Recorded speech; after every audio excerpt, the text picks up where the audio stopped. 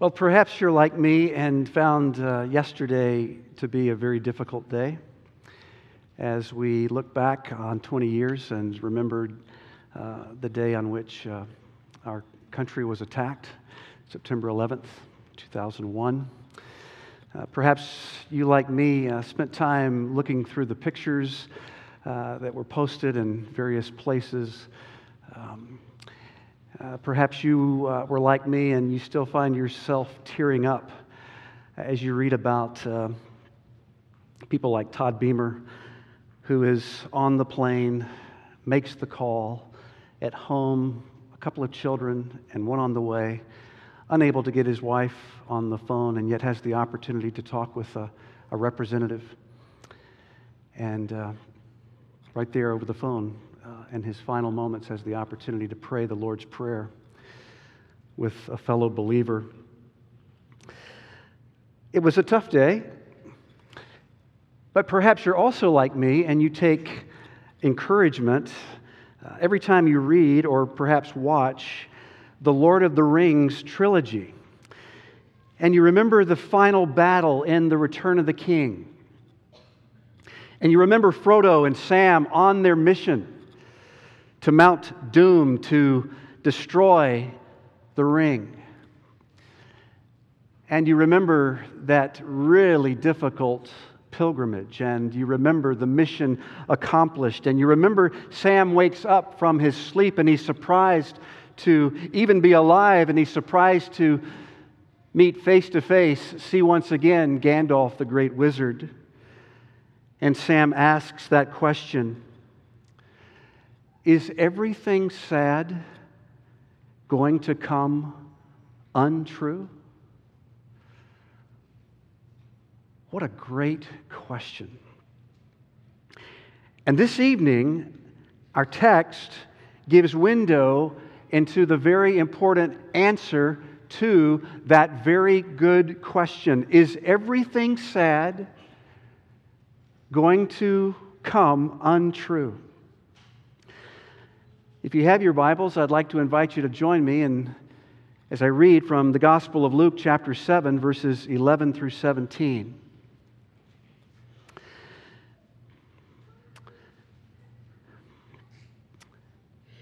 The other Gospels, for whatever reason, do not contain this particular moment.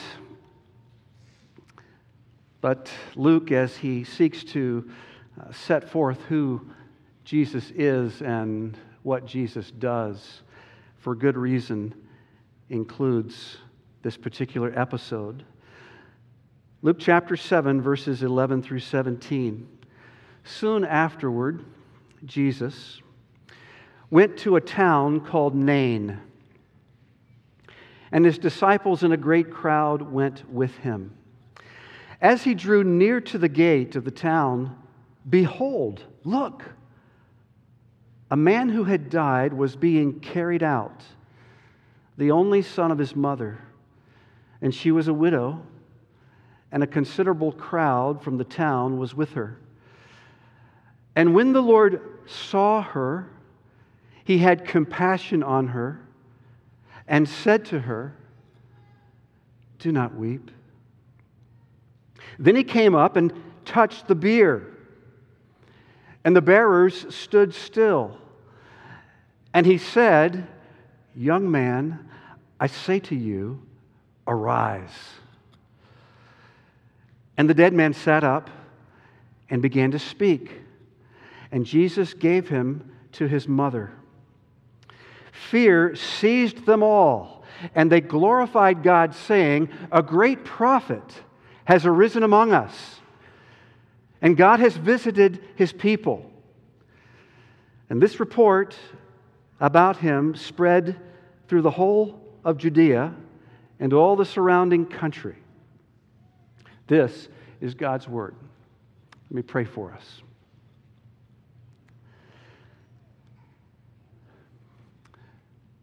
Our Father, we thank you that you have not left us groping in the dark, but that you have revealed who you are, what you say, what you do in Jesus. And we thank you that you not only give us your word, but you also give us your Spirit. And we pray again that you would open the eyes of our hearts in order that we might see who Jesus is, and in seeing who he is, we might love him, and in loving him, we might follow him all of our days. You give grace to the humble, and that's the posture we wish to take. Help us, we pray. In Jesus' name, amen. In the text, first of all, we find a dramatic meeting in verses 11 and 12. And secondly, we find a restoring movement in verses 13 through 15. And finally, we see this all-defining moment in verses 16 and 17. Let's consider these in turn. First of all, verses 11 and 12, a dramatic meeting.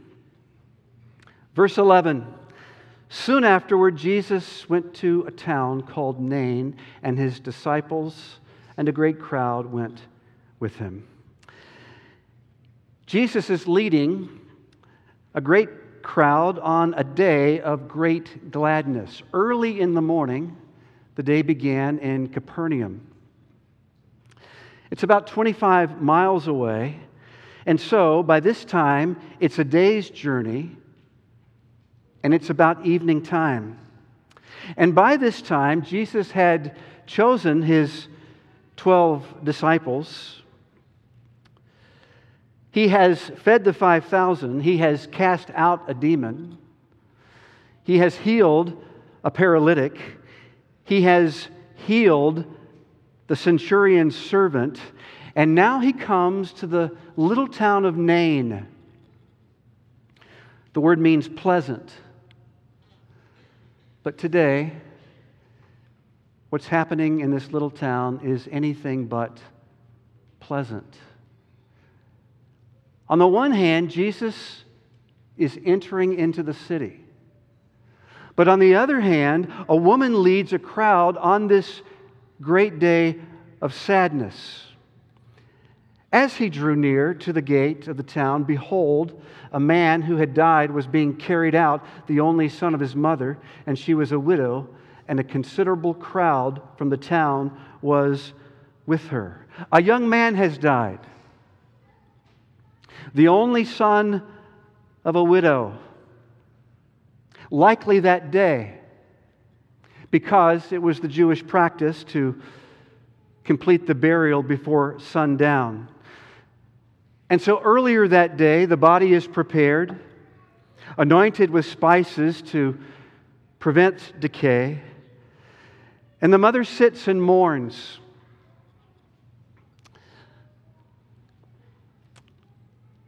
I don't know if you've ever heard a sound like that, but earlier in my pastoral ministry, I remember sitting in the living room of a woman's home who had lost her only son.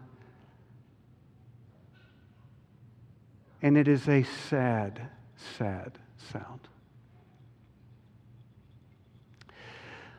It's the sound in Nain. The word spreads. The crowd gathers. The body is wrapped, placed in an open casket, carried on a plank, and the procession begins, beginning at the home and into the streets and to the gate and through the gate and to the grave. And she's been there before. She's lost her husband, and now she's lost her only son. And in that particular day, mourners and instrument players would be hired so as to give the freedom for a woman in her grief like this, room not to be embarrassed, but to grieve freely. So step inside the story and feel the difference. Jesus leading this crowd on a day of great gladness, and a woman leading her crowd on a day of great sadness. And step back and grasp the encounter, freeze the frame, and take a good look. Jesus and his crowd are walking into the city. The woman and her crowd are walking out of the city. Jesus and his crowd are moving from east to west. The woman and her crowd are moving from west to east. It's the end of the day, and the sun is setting. And the sunlight is highlighting the face of our Lord Jesus. And as for the woman, the sunlight is silhouetting her face in her grief. Can you see it? It's a dramatic meeting. The two crowds eventually meet. The Savior and this sufferer come face to face. Can you see it in your mind's eye? Ask yourself this all-important question: has Jesus met his match? Will death get final say, or is everything sad going to come untrue? We need to wrestle with this question, because in this world, we will all, in different sorts of ways, experience loss. And we have very good reasons to grieve. But the text sets forth even better reasons to grieve in hope. You see, this woman is the perfect picture of the kind of person to whom the gospel comes. Read the Gospels and you will find that the gospel does not come to the powerful. The gospel offends the powerful. They're not a needy people. They don't need free, sovereign grace, but the needy do. And the weak know they need this. Can you identify? Do you understand yourself to be utterly poor before God? Poor in spirit. Like this woman. Then you are exactly the kind of person that Jesus is looking for. This is the dramatic meeting. Notice, secondly, the restoring movement. In verses 13 through 15, the text says, the Lord. It's the first time in Luke's gospel that the term is used. The Greek word kyrios is translating here the Hebrew name for God, Adonai. Luke is especially concerned to reveal Jesus as the Lord of glory. And notice the restoring movement. First, it originates with the eyes. The Lord saw her. What did he see? He saw a woman bereft of hope, without husband, without son, and in her day that would mean alone and without protection and without provision. She is facing a hostile world. This is a very painful loss. That's what he sees.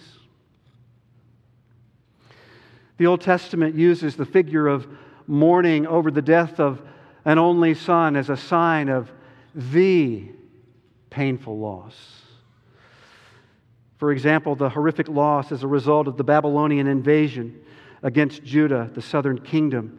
Jeremiah the prophet writes in chapter 6, "Mourn with bitter wailing as for an only son, for suddenly the destroyer will come upon us. Or, for example, the horrific loss as the result of the Assyrian invasion against the northern kingdom, Israel. Amos chapter 8, I will make that time like mourning for an only son, and the end of it like a bitter day.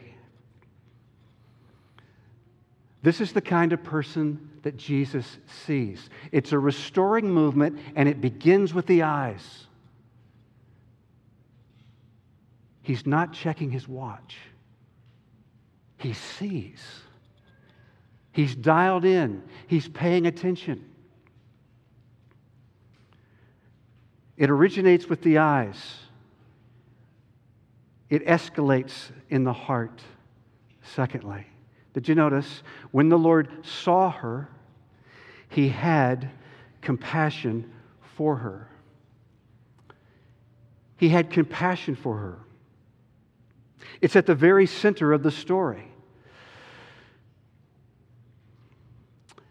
In biblical narrative, literary conventions are used to highlight a writer's prominent concern. And this particular phrase is at the very center of the story. Compassion. Paul Miller comments in defining what it means. It's primarily a movement of heart, a movement towards someone. The heart goes out to someone, so much so that it's as though your whole being is entering into that person's world.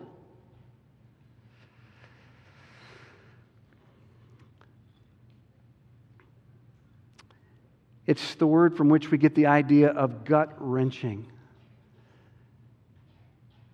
It's physical, not simply emotional, as it moves toward the person. The great Princeton theologian and Presbyterian B.B. Warfield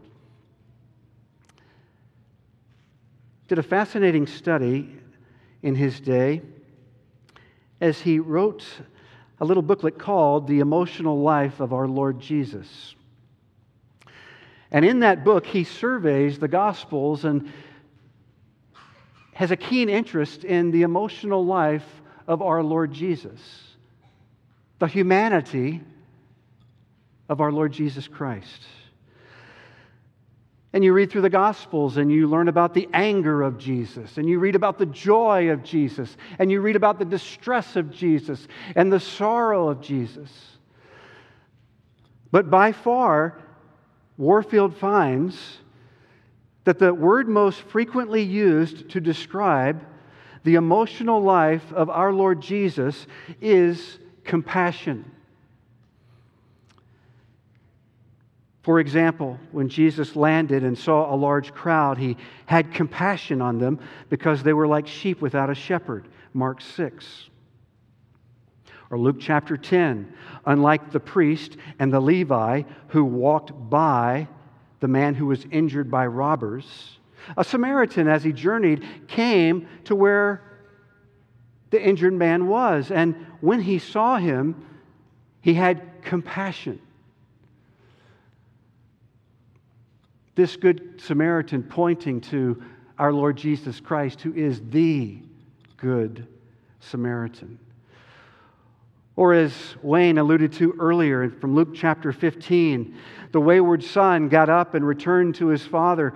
But the text reads in Luke chapter 15, while he was still a long way away, his father saw him and was filled with compassion for him. He ran to his son, threw his arms around him, and kissed him.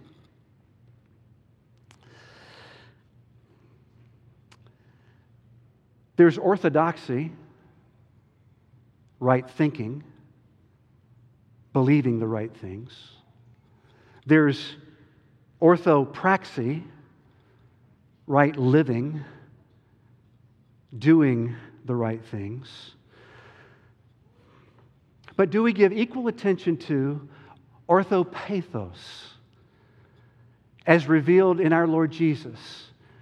On display in the humanity of Jesus is what it means to be truly human, right feeling about the right things. Jesus embodies what it means to be a person, a human being. And so to be conformed to the likeness of Jesus is to be growing in all three of these aspects. By the way, I'm looking forward to next Sunday as we kick off a Sunday school class on caring for one another. You could never hire enough pastors, elect enough elders and deacons to care for the needs within the body of Christ, which is why the New Testament is filled with 50 plus one another commands, because Jesus intends to deliver His care through the body, through every member.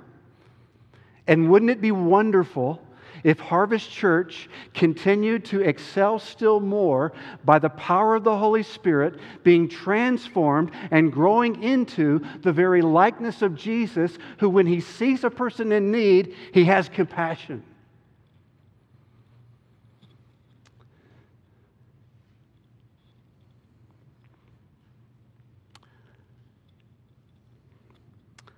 What a wonderful heart. This restoring movement originates with the eyes. It escalates in the heart, compassion. But thirdly, it culminates in words and deeds. First, to the woman, do not weep. He's not asking her to stuff her sorrow. But in this word, He's showing His tender care, and He just may be hinting at the reason behind the words He's saying. I'm going to do something for you. To the bearers, He came up and He touched the bier. To touch the dead was to become ceremonially unclean. But Jesus breaks the barriers. For this woman's sake, He's willing to identify with the ceremonially unclean. For her sake. You see, Jesus is always moving toward you. And He'll go to whatever length He must to help you. To the young man, He says, young man, I say to you, arise. And it's not an empty word, is it? It's like the word God speaks in Genesis chapter 1. A creative word, a powerful word, a word that simply does not describe a situation, but actually brings into being the very situation it describes. Power. All toward the goal of restoration. Jesus gave him back to his mother.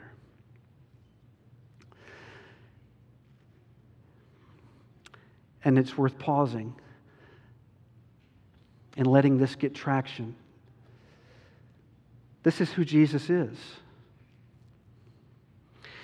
Yes, there's a display here of sovereign power. But His sovereign power is never exercised in an impersonal, detached sort of way. The text teaches us that His very person comes with His power. He Himself enters into your deepest fear, your worst nightmare, your very painful loss. He enters into it. He's with you. And how do we connect the riches of Jesus' compassion to the realities of our suffering. Former pastor and now commentator and teacher Kent Hughes writes, Jesus has a heart that is big enough for our sorrows.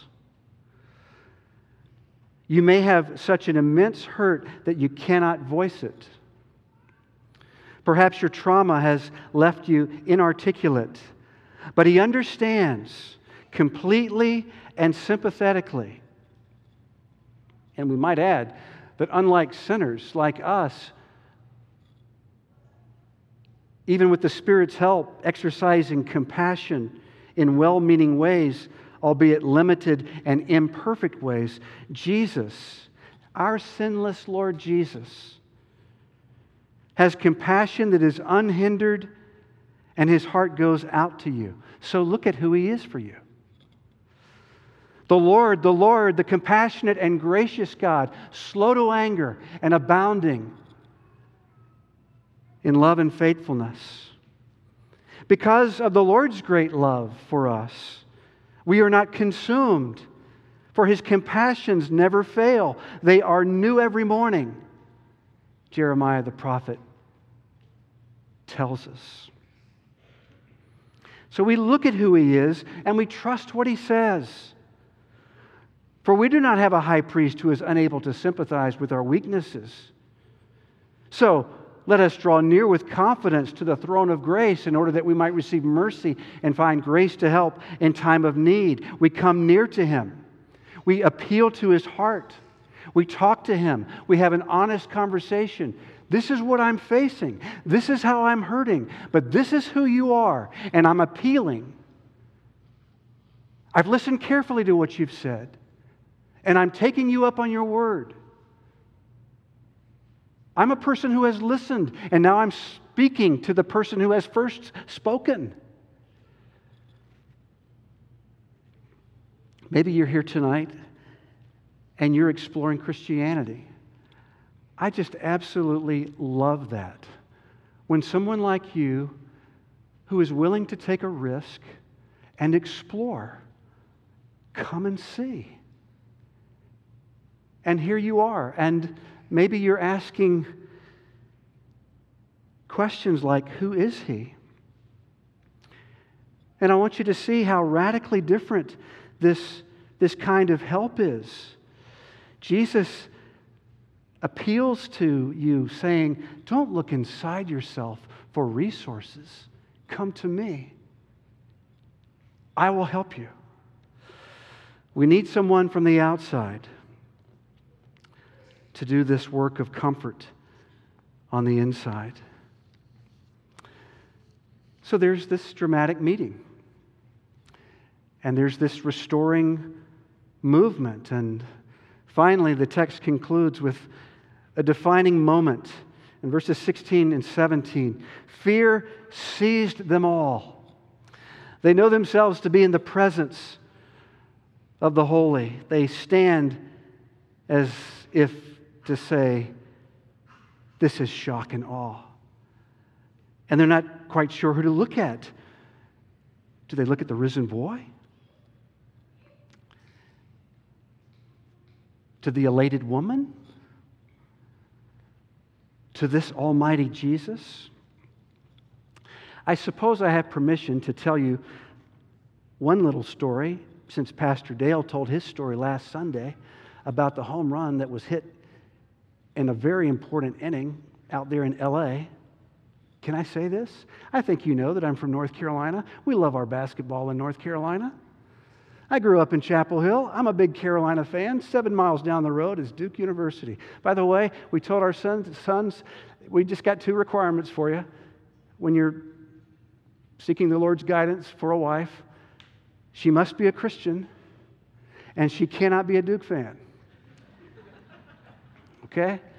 So I was 11 years old. It was March 1974, and we're playing in Carmichael Auditorium, and there's 17 seconds left in the game, and Carolina is down 8 points, and this is before there was a 3-point line.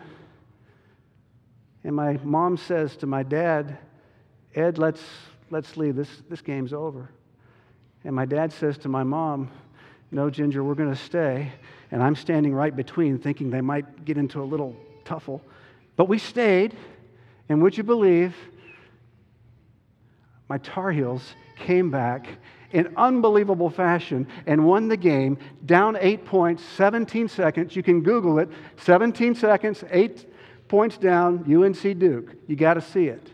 I've never seen anything like it. Fear seized us all. And notice how the fear turns into praise. They glorified God, saying, "A great prophet has arisen among us, and God has visited His people." It's God's visitation. It's not a social visit, it's a saving visit. The day when God comes near to rescue His people. A visit that, in the first place, recalls God's rescue in the past. Through Moses, when God rescued His people from death in Egypt, and Moses demonstrated by miraculous signs that he was sent by God, and then the people knew that God had seen their affliction and visited His people. And they bowed their heads in worship, Exodus 4. But here,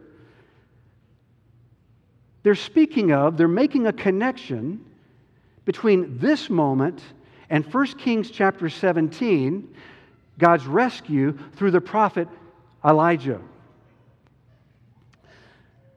Maybe you remember the story. As Elijah comes to a small town in Zarephath, so Jesus comes to the small town of Nain.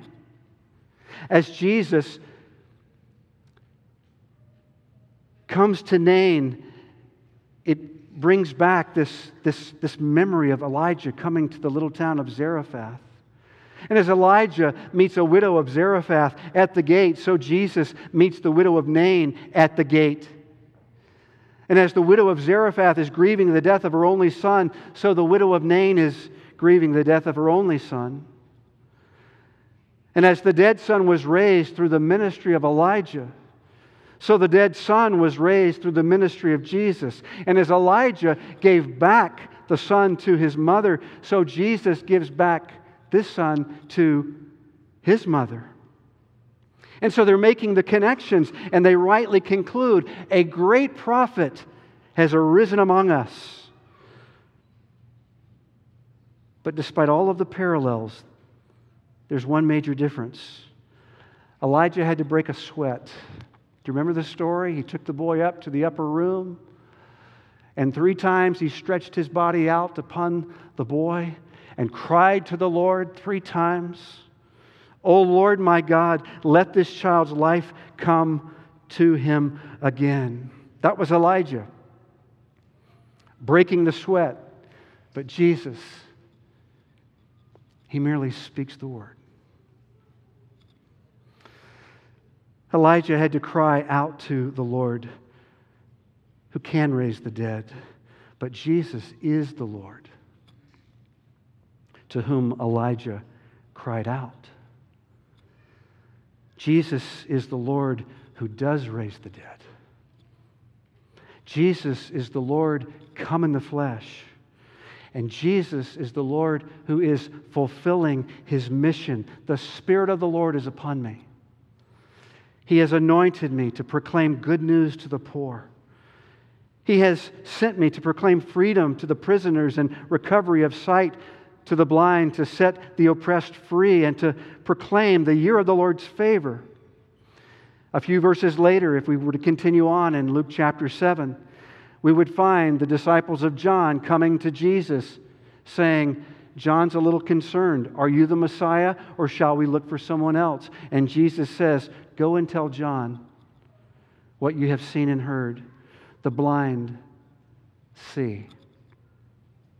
The lame walk. The lepers are cleansed. The deaf hear. And the dead are raised up. And the poor have the good news preached to them. It's a visit that recalls God's rescue in the past. And finally, it's a visit that previews God's rescue in the future.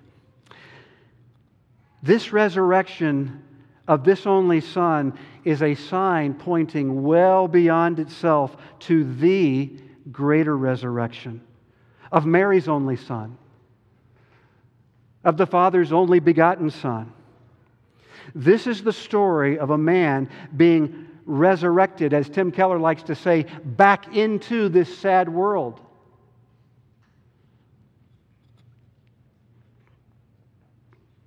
But this story points to the day when we will be resurrected, not back into this sad world, but forward into a whole new world where everything sad comes untrue. How can this be? Well, because He touched the buyer. It's a union of great significance. A great exchange is going to take place in the gospel. It's as though Jesus is saying, in touching the bier, I will come under the destructive power of death so that you may come under the indestructible power of resurrection. And we know that on Friday, Jesus was given over to death, but on Sunday, God raised Him from the dead. And God has established this bond between the great shepherd and his sheep. And as go the shepherd, so go the sheep. And so He says to us, arise. In the gospel, He says, arise. And the New Testament teaches us that our resurrection in union with the risen Jesus is a single event, but it unfolds in stages.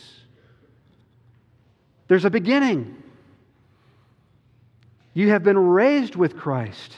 God has made us alive together with Christ, Paul says in Ephesians chapter 2. But there's a middle. You are being raised with Christ.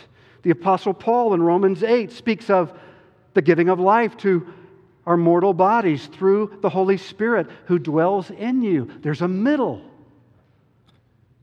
But there's also a glorious end. You will be raised with Christ. He will transform our lowly body to be like His glorious body, Paul says in Philippians chapter 3. And we close with the report that spreads. Might we be among those who spread the news? Through the whole of Judea and all of the surrounding country. Is everything sad going to come untrue? Yes. In Jesus, everything sad has come true, is coming true, will come true. Then I saw a new heaven and a new earth, John writes.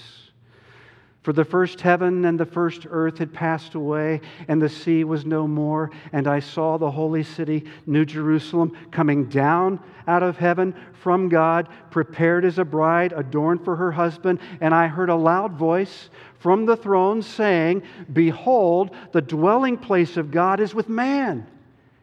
And He will dwell with them, and they will be His people. And God Himself will be with them as their God. He will wipe away every tear from their eyes, and death shall be no more. Neither shall there be mourning, nor crying, nor pain any more, for the former things have passed away. And He who was seated on the throne said, Behold, I am making all things new. Also, He said, write this down, for these words are trustworthy and true.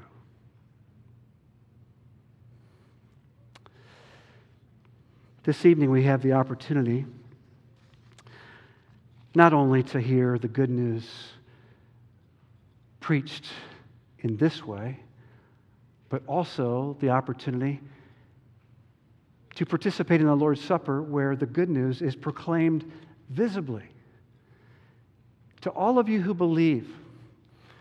And so I'd like to invite the elders who are assisting to come forward as we prepare to receive the Lord's Supper.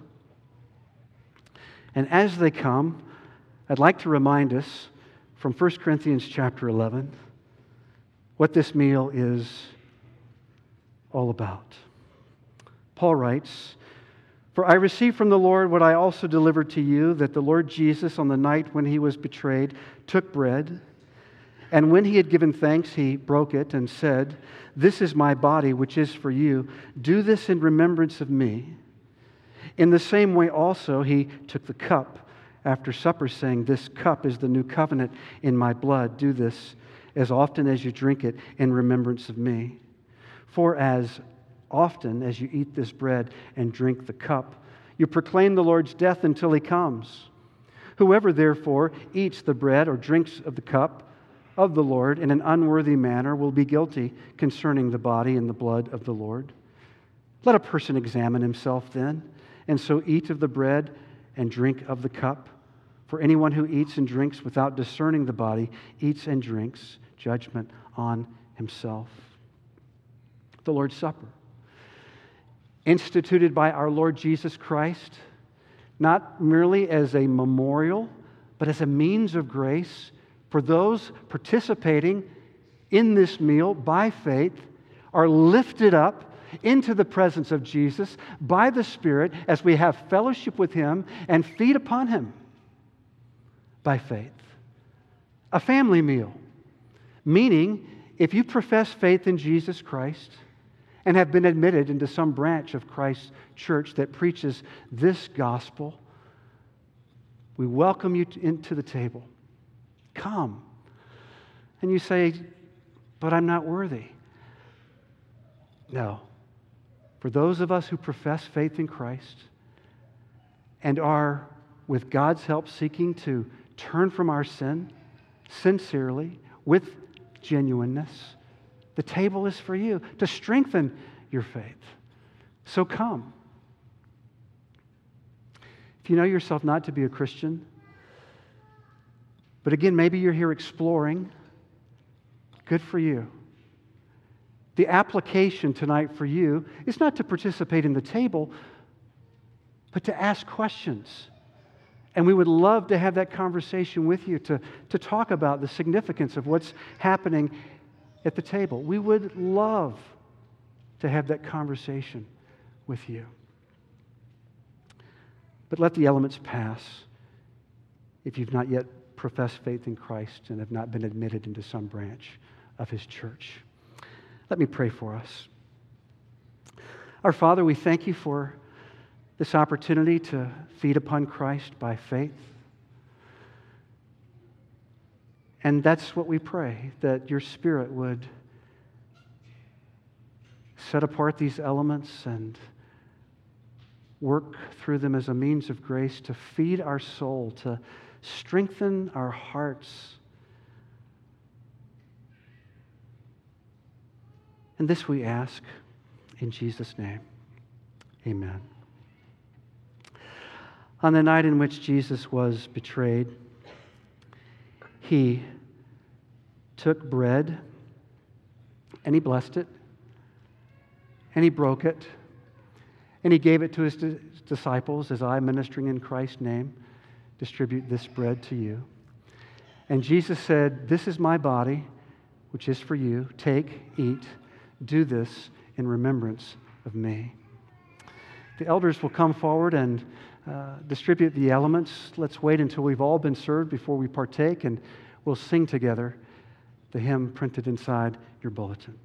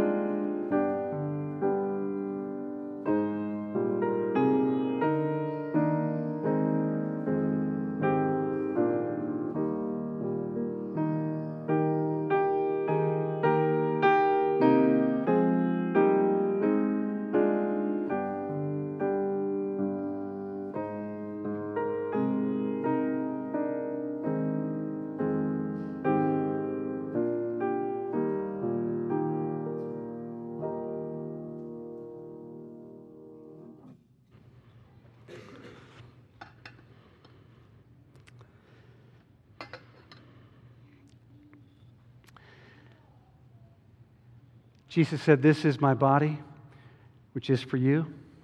Take, eat, do this in remembrance of me."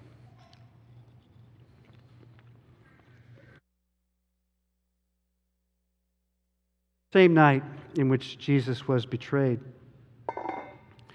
he took the cup, and after he had given thanks, as has been done in his name, he gave it to his disciples, and Jesus said, "This cup is the new covenant in my blood, which is poured out for many for the forgiveness of sins." Again, I'll ask that we all wait until we've all been served, and then we'll drink together, and we'll sing "What Wondrous Love Is This" together as we sit together.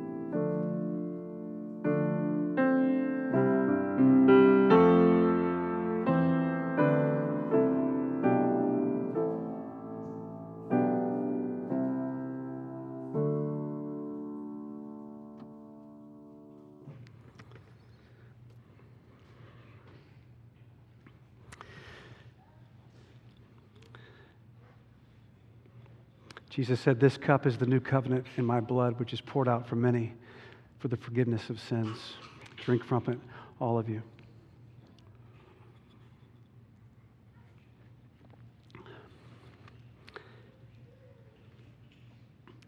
Our Father, we thank you for the sacrament by which you strengthen us.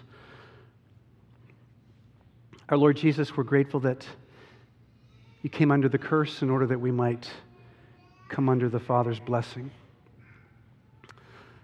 That you would be willing to lose your life in order that we might gain life forever. And we give you our praise. You are a full and overflowing fountain of grace, and you are so rich and full of compassion. Thank you for enabling us to be the recipients of such, and we ask all of this in Jesus' name. Amen.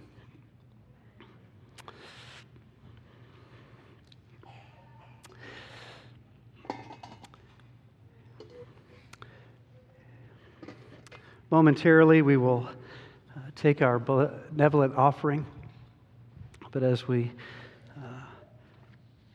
prepare for that, let me give us the benediction from the writer to the Hebrews in chapter 13. Please stand with me.